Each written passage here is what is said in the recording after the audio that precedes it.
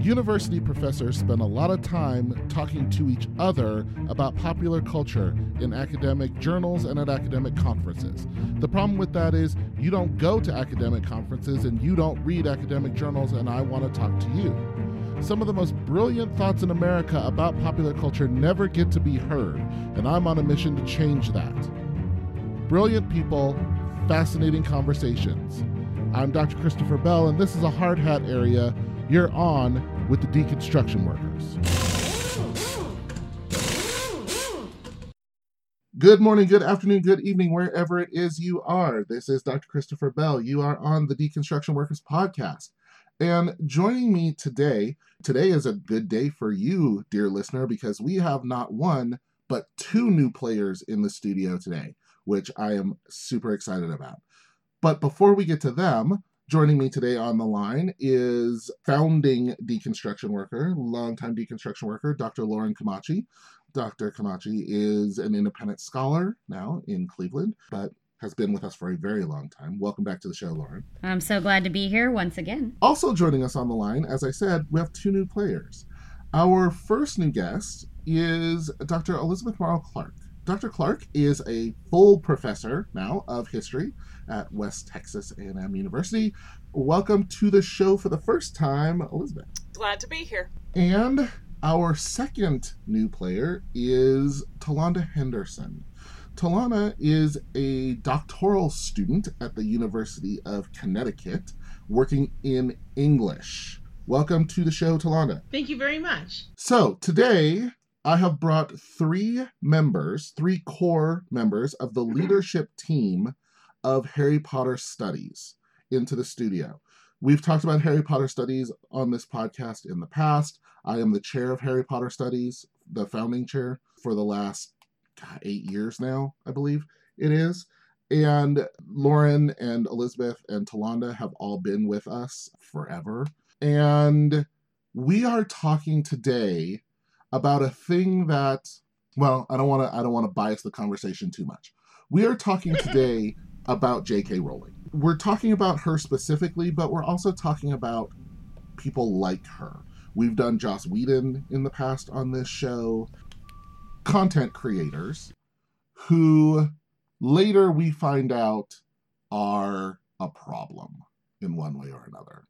And what do we do with a work when the author of that work is in some way problematic?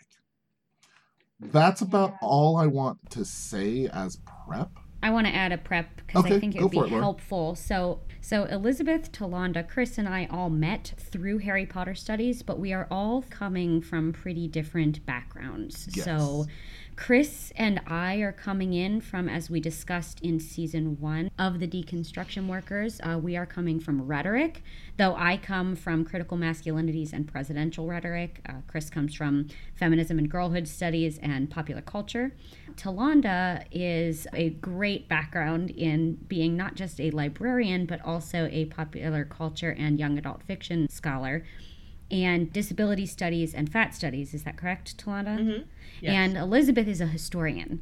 So Elizabeth and I, when we talked in prep for this episode, we talked about Wagner because, talk about toxic creators of popular content. So we are coming from very different disciplines, even though we are all coming in from the core connection of being Harry Potter Studies people and big-time Harry Potter fans.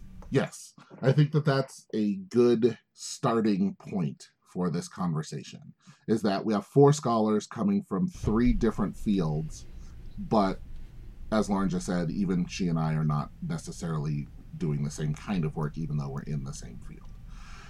So, the impetus for this, and I don't think I'm even the right person to intro this in this very specific thing, because I don't pay attention to J.K. Rowling at all. I pay zero attention to her. I don't pay attention to her either.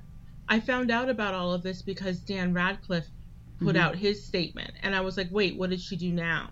It wasn't that I was following her, and then I haven't paid attention to her since Dumbledore was gay.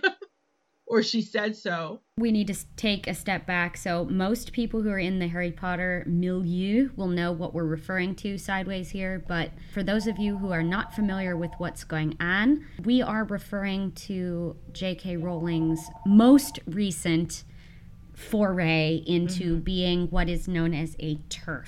Talanda, do you want to take it from here and explain a little bit more about what the fact that this is not new? Yes.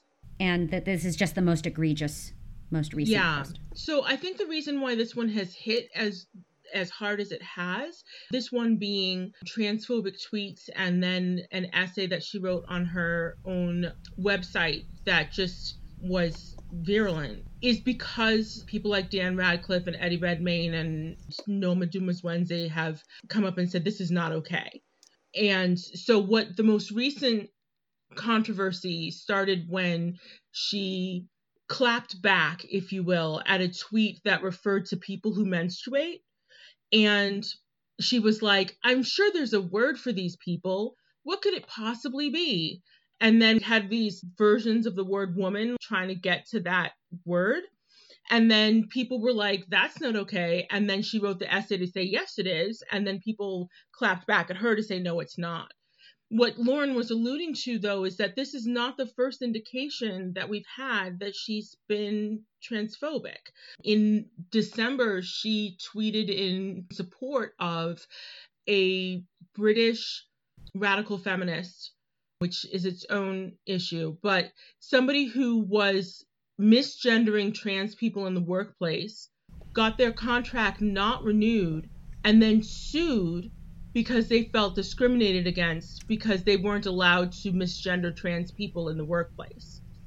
I've heard that she's now appealing the fact that the court said that she didn't have the right to do that. Right? But even before that, the author of Harry Potter, whose name I do not say, she has liked and followed transphobic people in the past.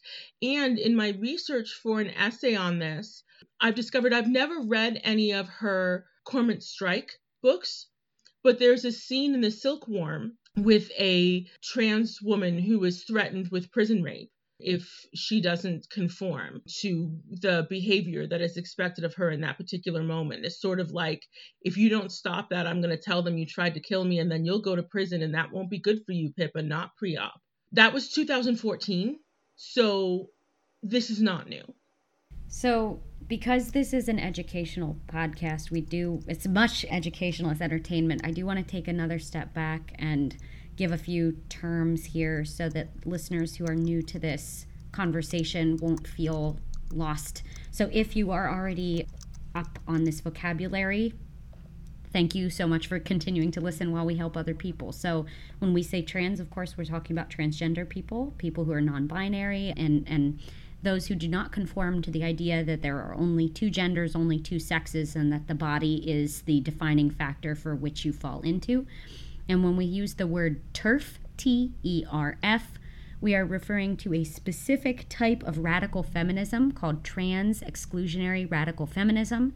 It comes out of the second wave of feminism from the 1970s into the 1980s and has consistently presented those who are transgender as being essentially posers, that it's a way to take womanhood away from women, real, quote-unquote, real women. The other term you'll probably hear us use is cisgendered. Cisgendered is essentially an antonym for transgender, if your body and gender align with one another. Does that pretty much cover the sort of core vocabulary? Yeah. The other thing that you might see in the news is the idea of gender critical feminism, which is how people that I would call TERFs describe themselves. So they stand up for, if you will, biological sex and don't believe that gender is a thing. So gender critical and trans exclusionary are referring to the same thing. And a lot of trans exclusionary people aren't radical feminists. So that some people are like, blah, blah, blah, blah, blah about that. And it's just like, okay, so trans exclusionary people and gender critical people are often the same people. Yes. I think there's another term that we probably ought to define here at the outset. and that term is gender. Hmm. So I think it's fair. I think that's fair. As someone who has spent his entire professional career in, as Lauren said earlier, girlhood studies, one of the things that I think the average person does still in 2020 cannot get their brain around is that biological sex and gender are not the same thing. They are not. And the easiest way to think about this is sex has to do with your actual body. Sex has to do with your physical makeup. It has to do with your chemical makeup. It has to do with all kinds of things that happen inside of your skin. Okay? Gender is performative. Gender is a social construct. Gender is a thing you learn that helps you navigate inside of a society. Sex is internal, gender is external. Sex is a thing that we are born with. Gender is a thing you are not born with. Gender is a thing that you learn, which means gender is a thing that is fluid. Gender is a thing that can change over time. Gender is a thing that can change by the day or by the hour, depending on how you choose to perform it.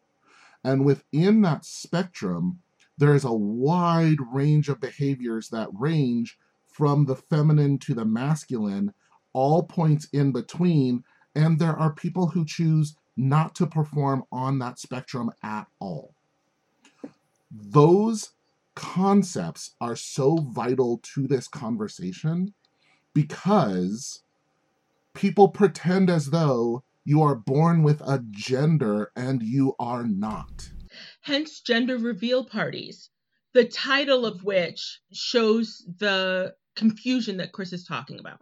Yeah. And the way that hegemonic structures double down on things to protect them, to protect and begin the status to gender quo. People before they are even born. It's a fetus, for the love of heaven. Like, yeah. Geez. Okay. So one of the problems with saying that you are a gender critical feminist is that you are in and of itself confusing the terms gender and sex, because you're not gender critical. What you are is you are attempting to defend biological sex as the determiner of gender, and it is not. It's not. So the biggest problem we have in this culture, and by this culture I just mean Western culture in general, is that we don't have other kinds of terminology for sex as we do for gender, because we've used those two terms interchangeably for so long. So it's why I get really, really angry at my students when they use male and female as nouns. They are not nouns. They are adjectives. And they are adjectives that describe biological sex, as opposed to the terms man and woman, which necessarily define gender. We have different words. We've just used them interchangeably for so long that we forget they're not the same thing. And that's, as a gender scholar, that is the hill I will die on. I think this is one of the reasons that the scholarly community and the fandom community has a right to be so frustrated with Rowling, is because as a wordsmith, as a person who introduced a whole, we can even say generation of readers who are now young adults to reading and to vocabulary and to sensitivities related to identity, now pretends that she can't understand language. This snarky women playing with the word was unnecessary, and it was, I would say, beneath her for the role that she has played in the lives of so many people, which is why one can say, I don't listen to anything that person says, and yet it's still harming many, many listeners and followers and fans. Elizabeth, can you talk a little bit more about when you said the role that she and that Harry Potter have played for the community? Because I think that that's So if we're going to answer the why now, why are we having this conversation now conversation, right?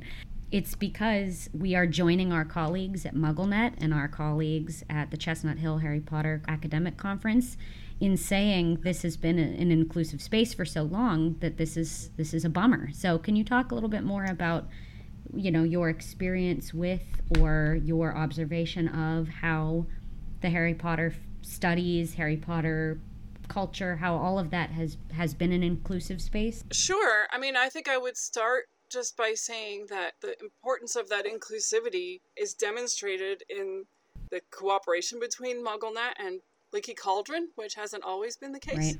Yeah. So, and their joint statements basically saying this person that they have, Leaky Cauldron and Pottercast, and it's like a hagiography of Rowling, right? Her voice has always been sacrosanct, and it cannot be anymore.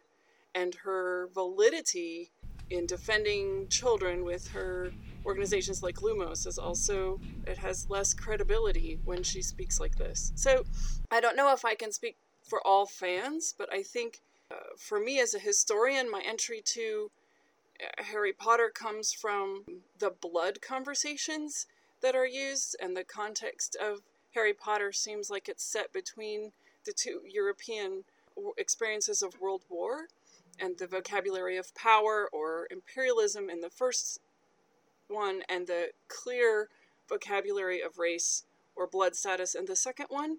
And so we have this whole generation of fans who learned from the wizarding world that you could be more than one thing, right? You could be born in a Muggle family, but also have a wizarding talent or identity or self. And that was not necessarily something you immediately inherited from your parents. It was part of you, and you went to that school in order to learn about it and control it.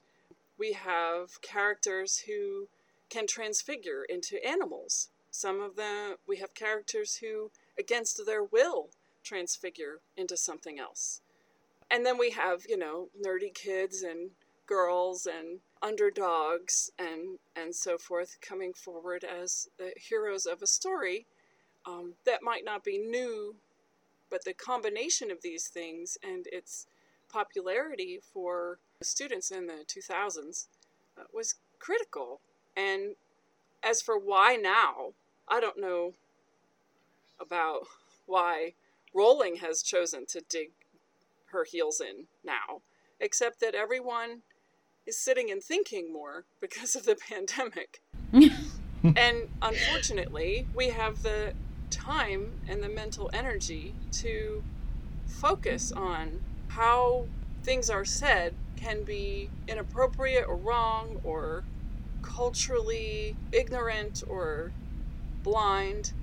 And so I think that in the United States, at least, these conversations happen now because we're under a lot of mental stress. Some people under severe personal, physical, economic stress, and we have some problems to solve. But also, right now seems like a shame for right now to be a time for Rowling, who could be a refuge, to be sparking this ugly, as my Atlanta mother-in-law would say, ugly talk. And it's interesting to talk about the timing too, because I've been doing a lot of reading about people responding to her nonsense, if you will. And a lot of the articles that I'm seeing online are like, they're not so much talking about the pandemic, although that's a very good point, as they're saying Black Lives Matter is in the streets right now, and you're distracting from that conversation. Stop it. And I'm like, if a person's gonna be horrible, they're not gonna care when they're doing it. I think it's unrealistic to expect somebody who's being bigoted to time their bigotry well. But that's in terms of, I just wanted to bring that into the conversation in terms of timing. And she did it during Pride Month. And Pride Month, yes. I like that line, though, Tolanda. You can't expect someone who's being bigoted to time their bigotry. We could apply that in so many instances. Yeah. Yep. But the thing about Pride Month is, is that Rowling would claim that she is Yeah. a friend to the gay and lesbian community. Mm-hmm. So Yeah. I don't know where we want to go with. Just to remind everybody that Pride did not start because of gay and lesbian people. Pride started when a trans woman of color threw a brick at police. So the movement benefits a lot more than trans women of color, but trans women of color are getting left behind and are getting killed at these rates that are just ridiculous and underreported. The crimes against them are being underreported and underinvestigated in some cases. So, yeah. I think it's important then for us to point out that the conversation that Rowling is not allowing to die down, I think, is directly putting people at risk. Yes. Although she would claim that she's defending the vulnerable, right? She claims that she's defending children. She claims that she's defending women. By using the argument of the bathroom thing that, Right. well, transgender people are going to attack your children in bathrooms, which is scientifically, statistically, bunch of that's not.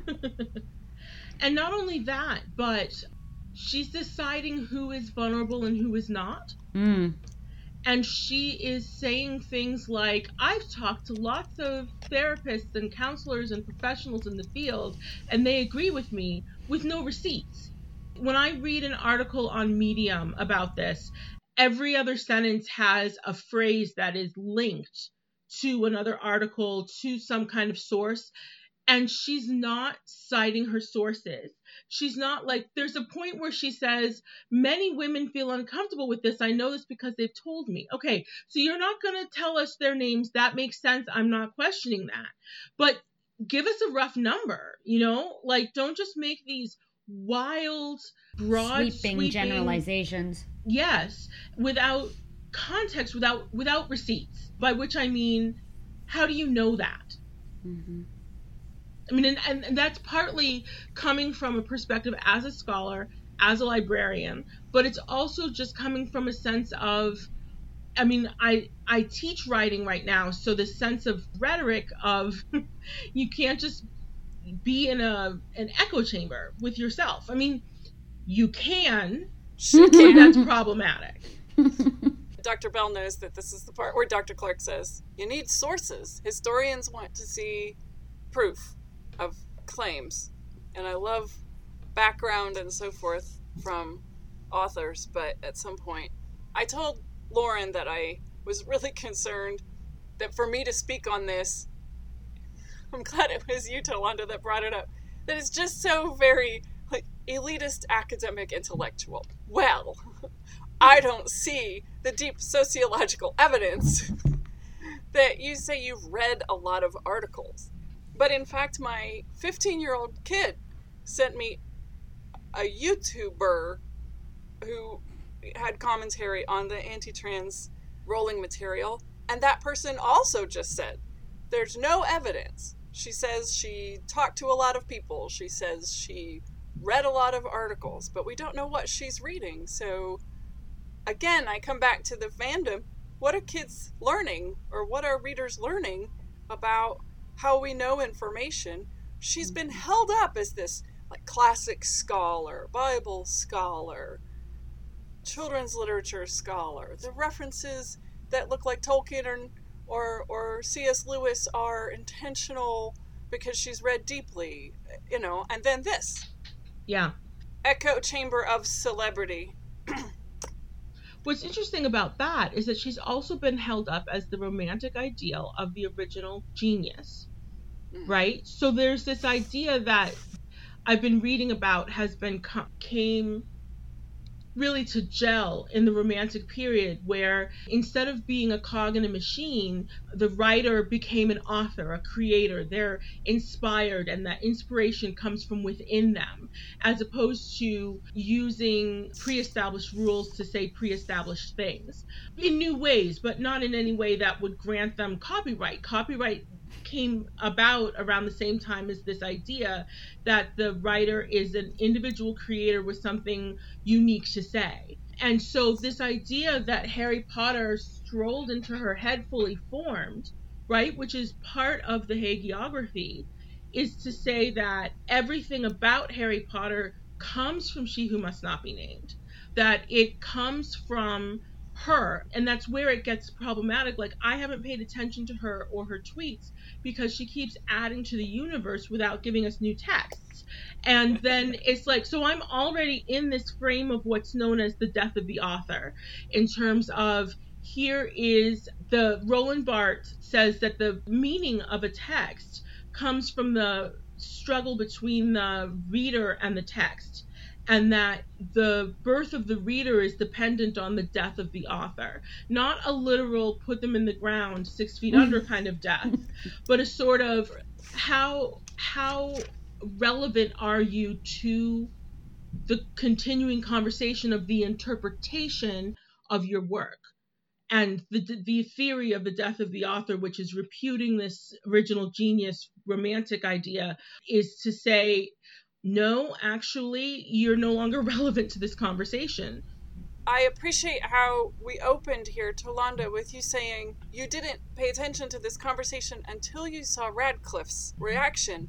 And I thought in that moment, before we go off into canon conversations, about how Dan is, in this moment, as authentic or more an authentic a representation of who Harry Potter is than Rowling. The two of them, I don't see that they are in some sort of battle, right? But that his voice seems to me to have more power because he is the embodiment of Harry Potter and its values, and he is that generation and he can speak directly to it.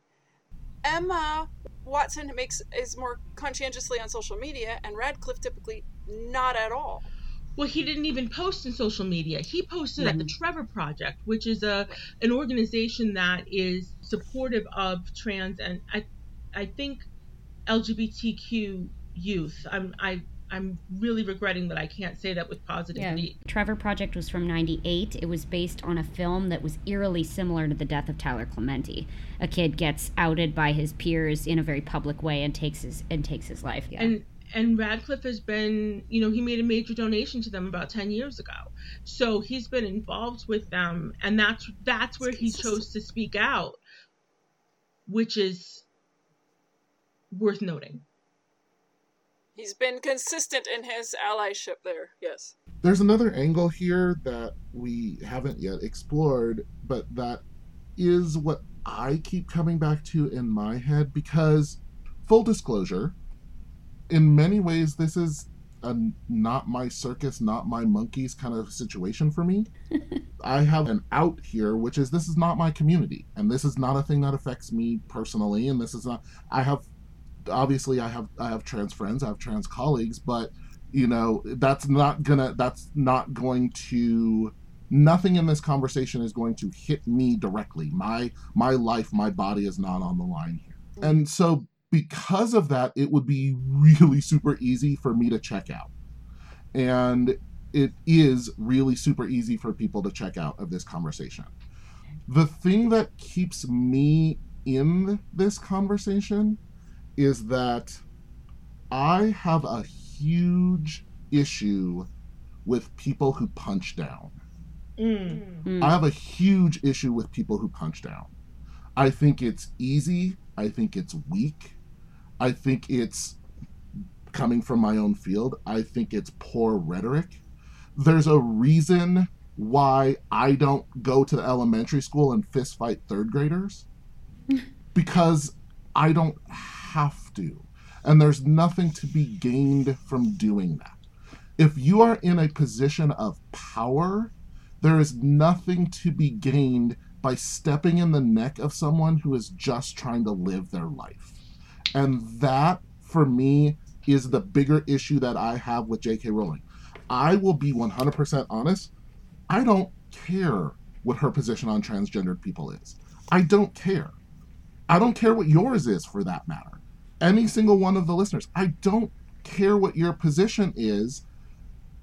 Feel free to have whatever position you want. I think it kind of makes you a terrible person. But that comes from my own very personal, very core belief that people should just leave other people alone. anyone who knows me really well knows I have a very nothing you do affects me and nothing I do should affect you kind of way of being in the world. Live your life how you want to live it, and I don't care. I don't want to know what's going on in your house. I don't want to know what you're putting in your body. As long as what you're doing doesn't affect me or anybody else, I don't care. And this is a thing that fundamentally affects nobody.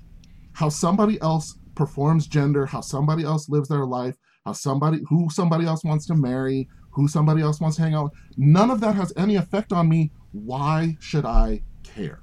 And there's a real punching down element to J.K. Rowling in the way that she's doing things, where nothing one single transgendered person does has any effect on her life whatsoever.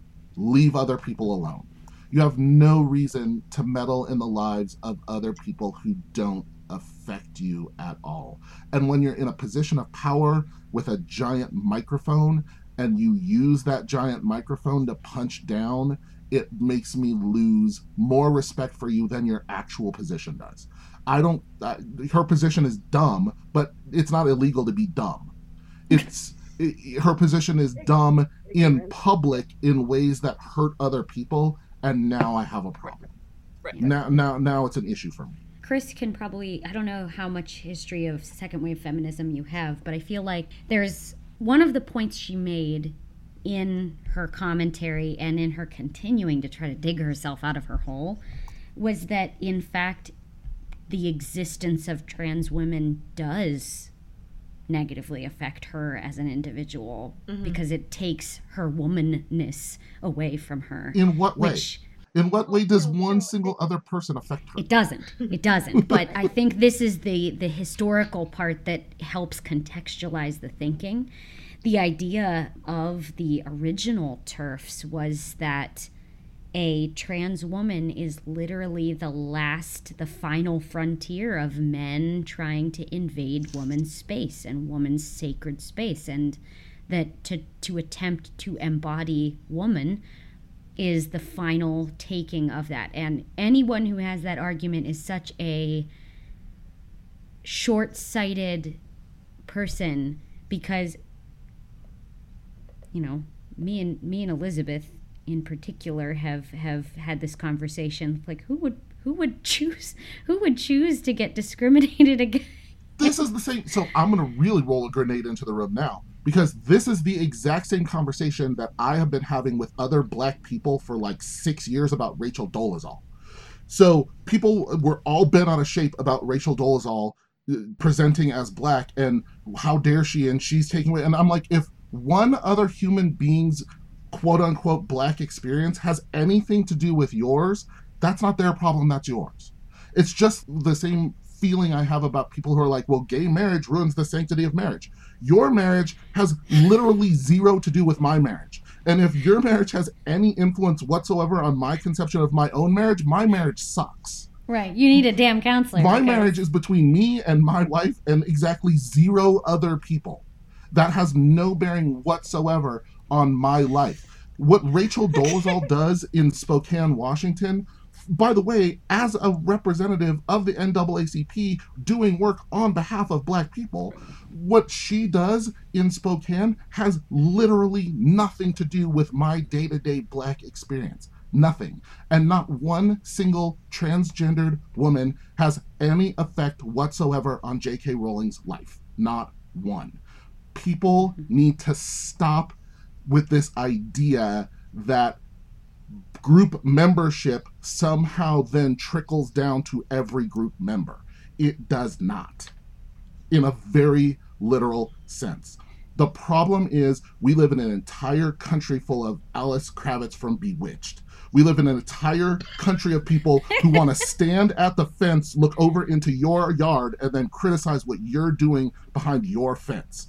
Leave other people alone. Get out of everyone else's life. I wonder then, how does that relate to the idea of community? Community is a voluntary participatory act. Okay. Community is a voluntary participatory act. You engage in community voluntarily.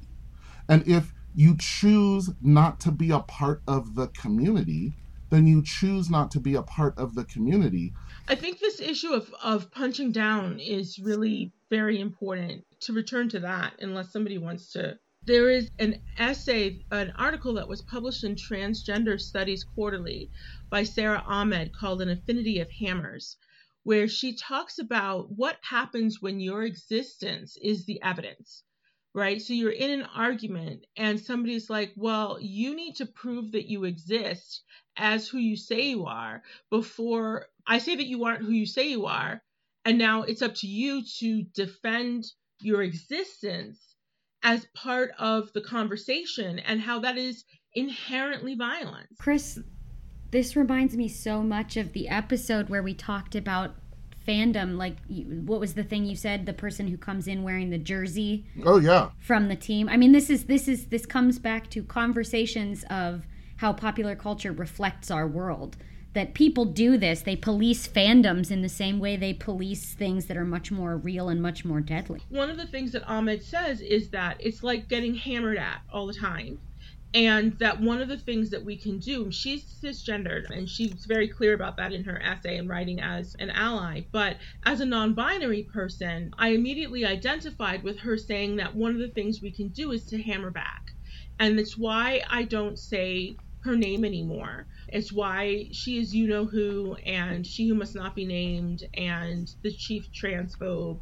When I'm writing, I'm working on an essay right now for a book, as a book chapter for an anthology or a compiled book on Harry Potter, and I have green light from the editors to simply not use her name throughout the whole essay. So it's the author this, it's redacted that, because names have power, and she taught us that, right? Yes. Yes. Names have power, and sometimes the power is to create fear so that you don't want to use the name, but sometimes the power is in using the name invokes more than I'm willing to give her. She does not believe that I exist. So I'm going to do everything I can as a Harry Potter scholar to act and write as though she does not. Yeah, she also taught us fear of the name only increases fear of the thing itself. And you're not a vampire or a ghost. You exist. Whether or not she believes in you is irrelevant. Saying she doesn't believe in transgendered people is like saying she doesn't believe in turtles. Turtles don't care if you believe in them. They go on about their turtle business. That gives her way too much power. Way too much power. And this is the problem that I have in these kinds of conversations in general, is that ultimately she's a lady who wrote a story and it sold some copies. And at the end of the day, some of y'all never grew up with Orson Scott Card, and it shows. So...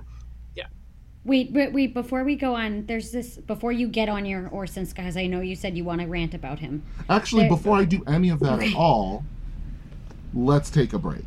Okay. So we're gonna do some commercials. We're gonna come back in 2 and 2, and we'll pick this up on the other side. Did you know that the Deconstruction Workers podcast has a Patreon page? Well, we do. We have a Patreon page. It is www.patreon.com/podcastdcw. You can donate as little as $1 a month towards keeping the lights on, and we would really appreciate your support. So click on over to www.patreon.com/podcastdcw and pledge your support if you enjoy what you're hearing. Now, back to the show. And we're back. So before the break, I was going to get on my giant soapbox because this is not my first rodeo with these kinds of people. I, as a longtime science fiction fan, as a science fiction fan since I was a kid, my Harry Potter was Ender's Game. Ender's Game has the same kind of centrality to our conceptions about war and about humanity and about peace and about what it means to be a hero, as Harry Potter has had for another generation, for a different generation. And it wasn't until I was an adult, well into my adulthood, that I understood Orson Scott Card is not an okay person. He's not an okay person in a lot of ways. His main target has been gay people. He is virulently homophobic. And I use that term very specifically. I've talked about this on this program before, how I think the term homophobia actually gives people way too much credit. You're not homophobic, you're heterosexist, you're not afraid of anything, you're just an asshole. I don't like the use of that term. I think homophobia is a very specific thing and only applies in some very specific circumstances. Whereas I do think most transphobic behavior is actually phobic behavior. I do think it's very different. But in Orson Scott Card's case, I think he is actually homophobic. I think he is actually afraid of homosexuality, and I think he's afraid of homosexual people.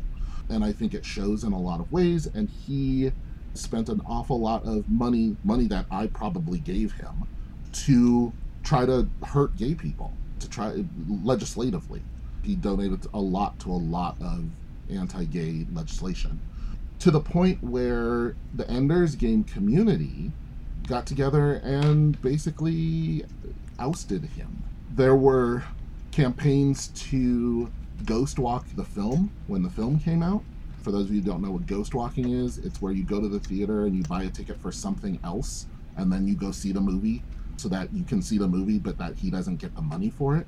There were efforts to boycott the purchase of his book and to distribute it via the 7 Cs, as I often say. We could do a whole episode on why I don't think there's any such thing as piracy. But there were efforts to float his book around on torrent instead of purchasing it, whatever. I have been on the record in the past as saying I am not a fan of boycotting particularly mediated works, because you're not going to hurt J.K. Rowling, you're going to hurt a grip, you're going to hurt an electrician, you're going to hurt the third assistant camera person. Rowling's going to be fine. Those people are going to starve. So I am not a fan of saying I'm not buying tickets to her play anymore. People who work in theater are hurting for ticket sales. Please buy tickets to the play. You're not going to hurt J.K. Rowling by not going to the play. You're going to hurt artists. That said, I do think that there is permanent damage done to a work and an author when they are publicly shamed for things that deserve public shame. Ender's Game lives forever. Orson Scott Card is a pariah. His work will live on. His work is basically living on independently of him. He has been removed from the conversation. Yeah. And I honestly believe at some level, at some point, that will be the same thing that happens to J.K. Rowling. Harry Potter, Hermione, Ron, they will live on. J.K. Rowling will be erased from the conversation. In many ways, as it should be. It's like, hey, did you know Lewis Carroll probably was a pedophile? Yeah, we've known that for quite some time. We still read Alice in Wonderland. People still really like Alice in Wonderland. I think that is probably also where J.K. Rowling is headed. That's the true death of the author, as Tawanda brought up before. There's a line from I love this movie, but it's not very good. It was a TV miniseries called Merlin from the 90s, and it had Sam Neill in it. And at the end, they're like, she's like, "What, are you going to kill me?" And he goes, "No, we're just going to forget about you because you're not that important." Yeah. And that I think is I think what you're getting at, Chris, is that, and that's the thing that's been hard, is a lot of folks who've taken solace in the Harry Potter series. I mean, it's been a haven for queer people over the time it's existed, and they've said, how do I go back to reading this knowing the person who created it hates me, hates who I am. And I think your point, Chris, is that, well, I think I go back to the point you made in an episode when we talked about canon in season, 3, where the fandom will know the work better than the author ever could. Yeah. And it becomes the ownership of the fans the moment it's out of your hands, the author. You know, it's authorship in the Twitter age is an interesting phenomenon, but that won't change. That Harry Potter is, that any fandom is what the fans decide it's going to be as much as what the author might try to make it be. I think that that's a good thing. Here's the cynic in me, and we've had this conversation offline. The cynic in me says, actually, this doesn't matter at all. The cynic in me says 3% of the Harry Potter reading population pays attention to Twitter and cares at all about what's happening, and exactly 0 people are gonna not read Harry Potter because J.K. Rowling said some stuff on Twitter that they never heard and kind of don't care about in the first place. The cynic in me says this won't hurt her at all unless enough people get to... I think people are targeting the wrong thing in 2020. How do you get Tucker Carlson to resign from Fox? It's not by talking trash about Tucker Carlson on Twitter. It's about getting T-Mobile to pull its sponsorship. Mm-hmm. This is not going to matter unless Warner Brothers gets involved. Yeah. So I think, you know, if there's some young activists out here who are really trying to make this a thing, stop tweeting at J.K. Rowling because she doesn't care. Organize things to target Warner Brothers and to get them to take a stand against her position. That's the only way it's going to matter. I come from media studies. I understand how the production supply chain works, and I understand you're mad and nobody cares in a corporate sense. They're not shutting down the wizarding world because J.K. Rowling doesn't like trans people. That's not going to happen until it does. It's not going to happen until you make it a thing for Universal Studios. It's not going to happen until you make it a thing for Warner Brothers. Going directly at J.K. Rowling is not going to work. I'm sorry. It's just not. History has shown that's not how you do it. You go after the sponsors, you hit them where it hurts, and that's in the pocketbook. Mm-hmm. So, and you might be sitting there like, well, that's contradictory to a thing you just said 5 minutes ago, but it's really not. because the kid who works at the Wizarding World of Harry Potter is not going to lose their job. They're going to get moved over to Marvel Island. They're going to get moved. Right. You know, that's very different than not going to see the stage play and hurting those people. It's a very different thing. Yeah, I think there are ways that this could be a big deal, a much bigger deal than it is. Right now, I think it's while people on the inside of it think it's a huge deal and think it's spreading like wildfire, from a macro sense, it's still very small potatoes, and it needs to not be small potatoes. So there are ways to maximize the effectiveness. It's interesting because what you're talking about is a difference in power. Yes, exactly. Which is that almost the continued existence of her as a creator is not based on what she does, it's based on what Warner Brothers does.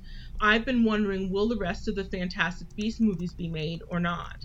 And they probably will, unless this becomes an issue for Warner Brothers, is what you're saying. Yeah, exactly. But this reminds me of what we were saying earlier about how much power she has and doesn't have. You know, when I said she doesn't think I exist, and you said you're giving her entirely too much power, there's a difference between giving somebody power and living in a body that's impacted by the power that she has. Right? As far as I know, I'm the only trans person in this conversation. And so my dog in this fight, what's at stake for me, is different from the rest of the contributors here. Absolutely. And so to say that, when I say she doesn't believe that I exist as a non-binary person, when I read her essay, I was gaslit by it. I had to get onto Facebook and say, wait a minute, she's wrong, isn't she? Because it was written so politely. It was written so much like, so tenderly and with care. And I was like, wait a minute. Part of me started to think maybe she's right. And then I was like, that just is violence against my personhood. And so I think it's important to say that she has power that needs to be checked, and that I shouldn't necessarily be the one checking that power, because I'm the one getting hit by most hammers by what she's wielding right now. Exactly.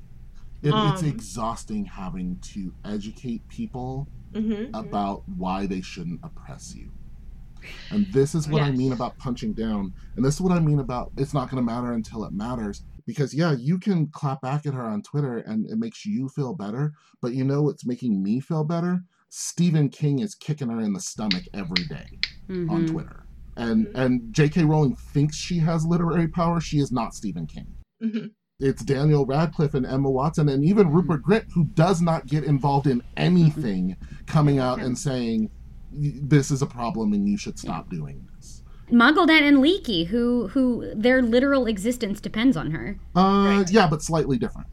Well, yeah, but I mean, still, people coming out who have things to lose by saying, hey, my 14-year-old daughter does not know what Leaky Cauldron or Mugglenet are.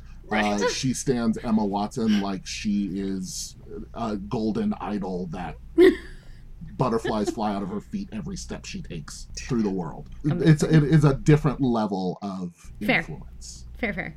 So, yeah, I mean, I do think that there is a power differential, but I do think that there are very powerful people who do believe you exist fighting on your behalf. So, speaking of very powerful people who are absolutely impacted by this, I can't help but wonder how Ezra Miller's doing. Yes. So, Ezra is the lead, one of the leads in Fantastic Beasts, who is beholden to her work, who is non-binary. That sucks. That sucks to be them. That would be a very hard position to be in, I would imagine, because do you quit? You could. But is that going to impact her as much as it's going to impact you? Exactly. And if you keep your position, do you then get the sort of major chip you can cash later to be like, so I dealt with this, and now I get to talk. Now I get to say, this is crap. Well, existing in that character is a reprimand by itself, I think. Not just to her positions, but even her claims that she thinks that this is a dangerous population for some reason, or a threatening population.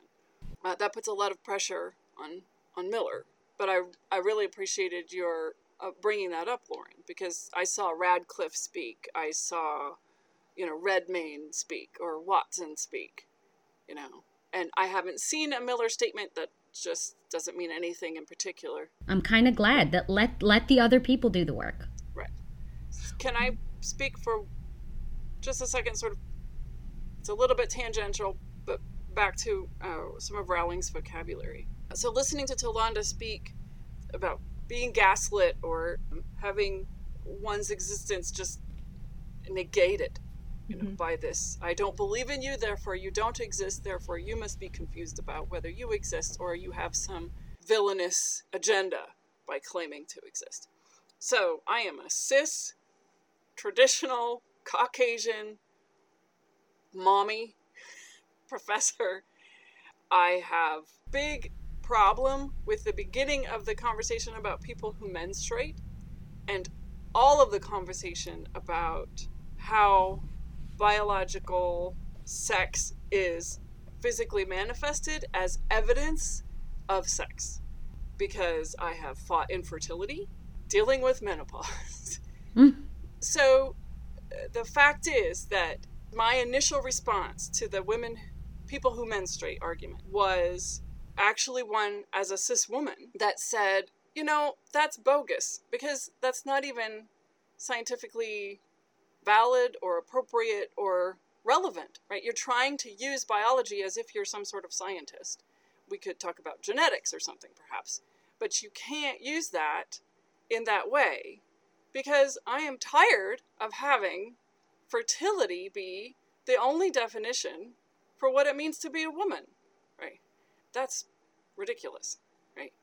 And it's not feminist, in my opinion. It's continuing to use a male-dominated mode of defining the other that has to do with the function of women traditionally in society. So that's part of where I get frustrated by her, and I do feel I'm a Protestant church-going married parent, and I often feel in my very traditional part of Texas that advocacy has to come to me, because there are so few people of color or people who come from backgrounds that are not mainstream Christian and so forth.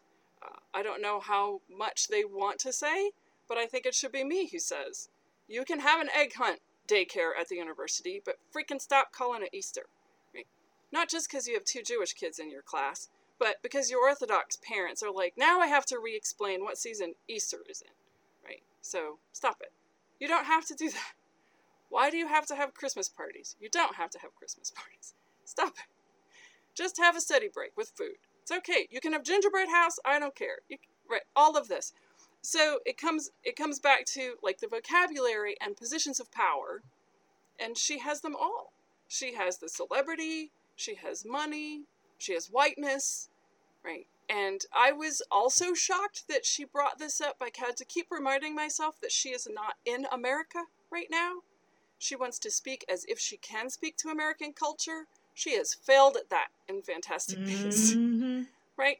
And so she has a tin ear, right, for a lot of things. So she wrote from a very British response to the wars, and that's great, and that's useful to me as a professor. But it isn't translating where it should into other things. It comes with the baggage of British colonialism and the ties of British colonialism and American colonialism to white feminism.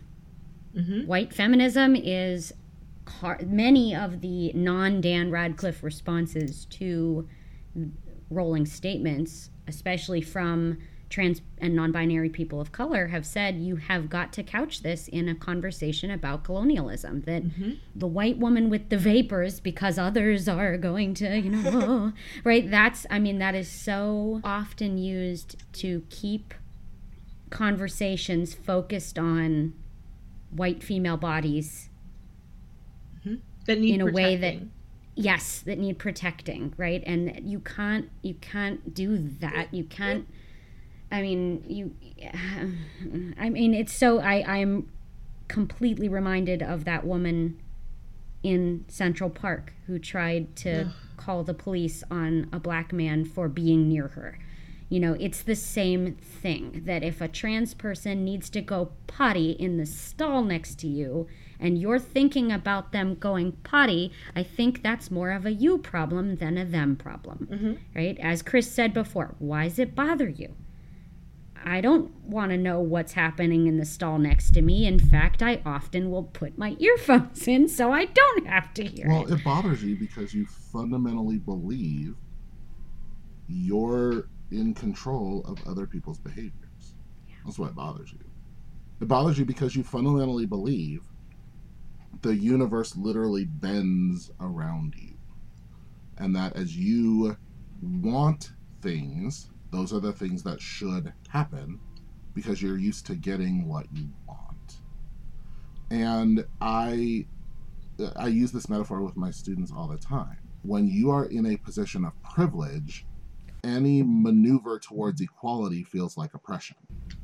Yes. And so, of course, because someone isn't doing exactly what you're used to them doing because you're used to benefiting from their oppression, then it feels as though you're the one being targeted. It feels as though you're the one being inconvenienced.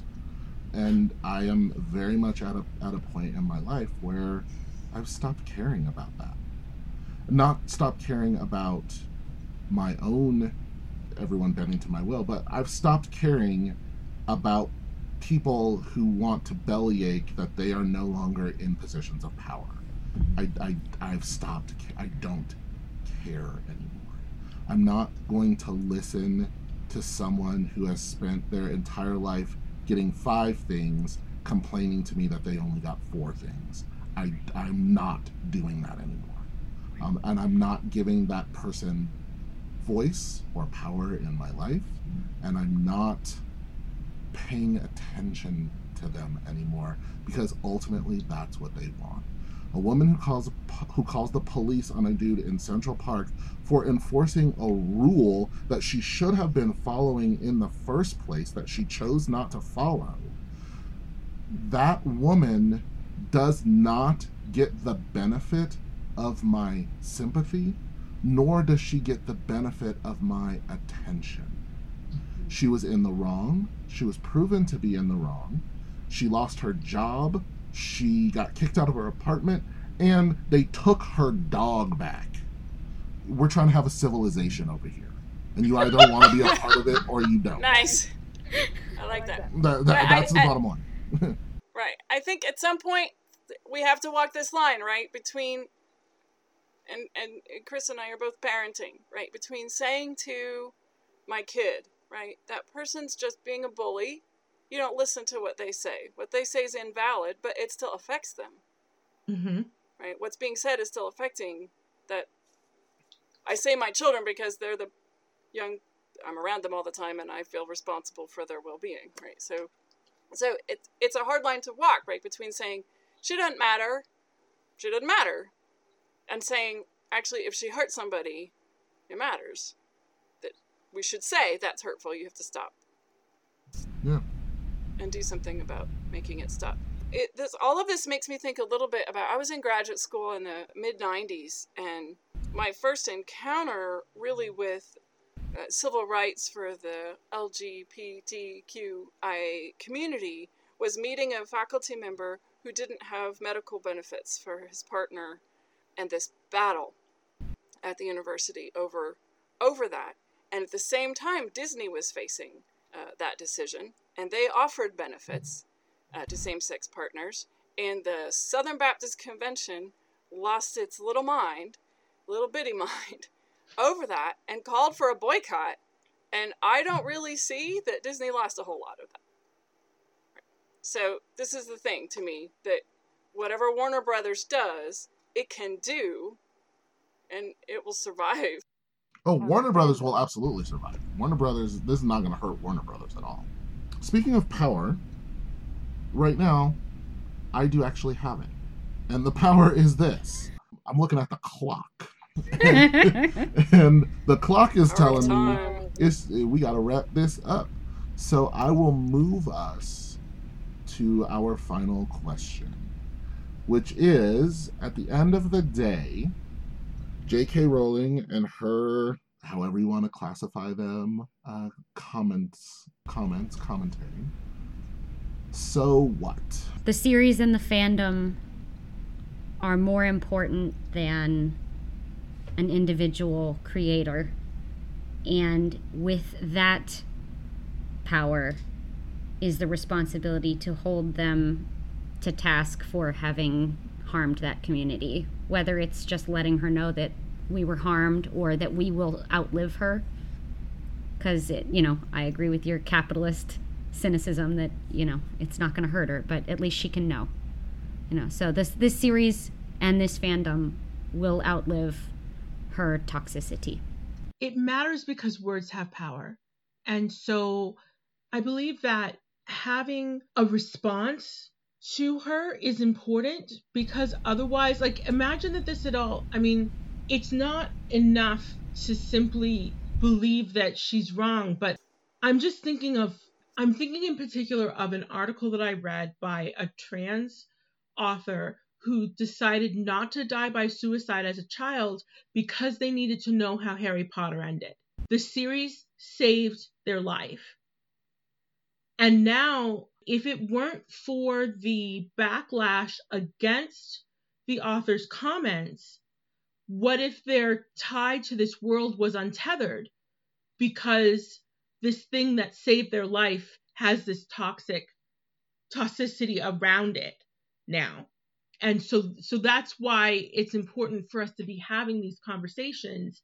And that's why it's important for the responses that have been out there. Stephen King tweeting back, yes, trans women are women, and then her being very petty and deleting the tweet. That it matters. It matters hugely. I would say, as the historian in the room, that context matters. And that I think it will be good for scholars and fans to use this moment to expand the conversation about these Harry Potter texts and how we can allow them to transcend their author. I think it is totally valid for someone to say, this is not my fight, this is not my community, this is not a thing that affects me. I also think it's totally valid to say, I know what it's like to walk around in brown skin and to have that affect my day-to-day life, and I wouldn't wish that on anybody. And so anybody oppressed is enough for me to step in. Anybody who's got it worse right now, you know, who's got it worse right now. And I don't have to be a part of the trans community in order to say it's pretty messed up what's happening to y'all. And so, not my circus, not my monkeys, but for today, I'll help you clean up. You know, and at the end of the day, that's what it is for me. I have in full disclosure said this is not my top of the list fight. This is not the thing I fight towards every single day. But if I can make life like this much easier for, even if it's just for my two trans friends that I have, then it's enough for me to jump in. I'm not going to let you mess with my friends at the end of the day. And you know what? J.K. Rowling kind of taught us that too. Mm-hmm. So if I'm not going to let you mess with my friends, and you taught me that, that means that includes you. Mm-hmm. I'm not going to let J.K. Rowling mess with my friends. Yeah. So that's where we're at for today, folks. We will be back in 2 weeks for the season finale, for the season 4 finale. I do not know what's on tap for that episode yet, or I would give you a preview, but I have some ideas of where it might be going. But you'll just have to wait and see. You'll have to come back in 2 weeks and find out what's going on. But for today, I want to thank my guests. I want to thank Dr. Lauren Camachi, as always, and I want to thank our new friends, our new guests, Dr. Elizabeth Morrow Clark and Talon Henderson. For these three, I have been Dr. Christopher Bell. We have been the Deconstruction Workers. Thanks for joining us. See you in 2 weeks. Black Lives Matter. Wash your hands. The Deconstruction Workers podcast is produced and directed by me, Dr. Christopher Bell. If you like what you hear, the best thing you can do for the podcast is give us a review wherever you get your podcast fix. Even better, become a sponsor of the show at patreon.com/podcastdcw. Check out thedeconstructionworkers.com or follow us at facebook.com/thedeconstructionworkers or on Instagram at deconstructionworkers. This podcast is recorded on the beautiful University of Colorado Springs campus, 6,033 feet above sea level. The theme song for the Deconstruction Workers podcast was composed by Raphael Crux. As always, thank you for supporting alternate scholarship and academic public engagement. The Deconstruction Workers podcast is copyright 2020, all rights reserved.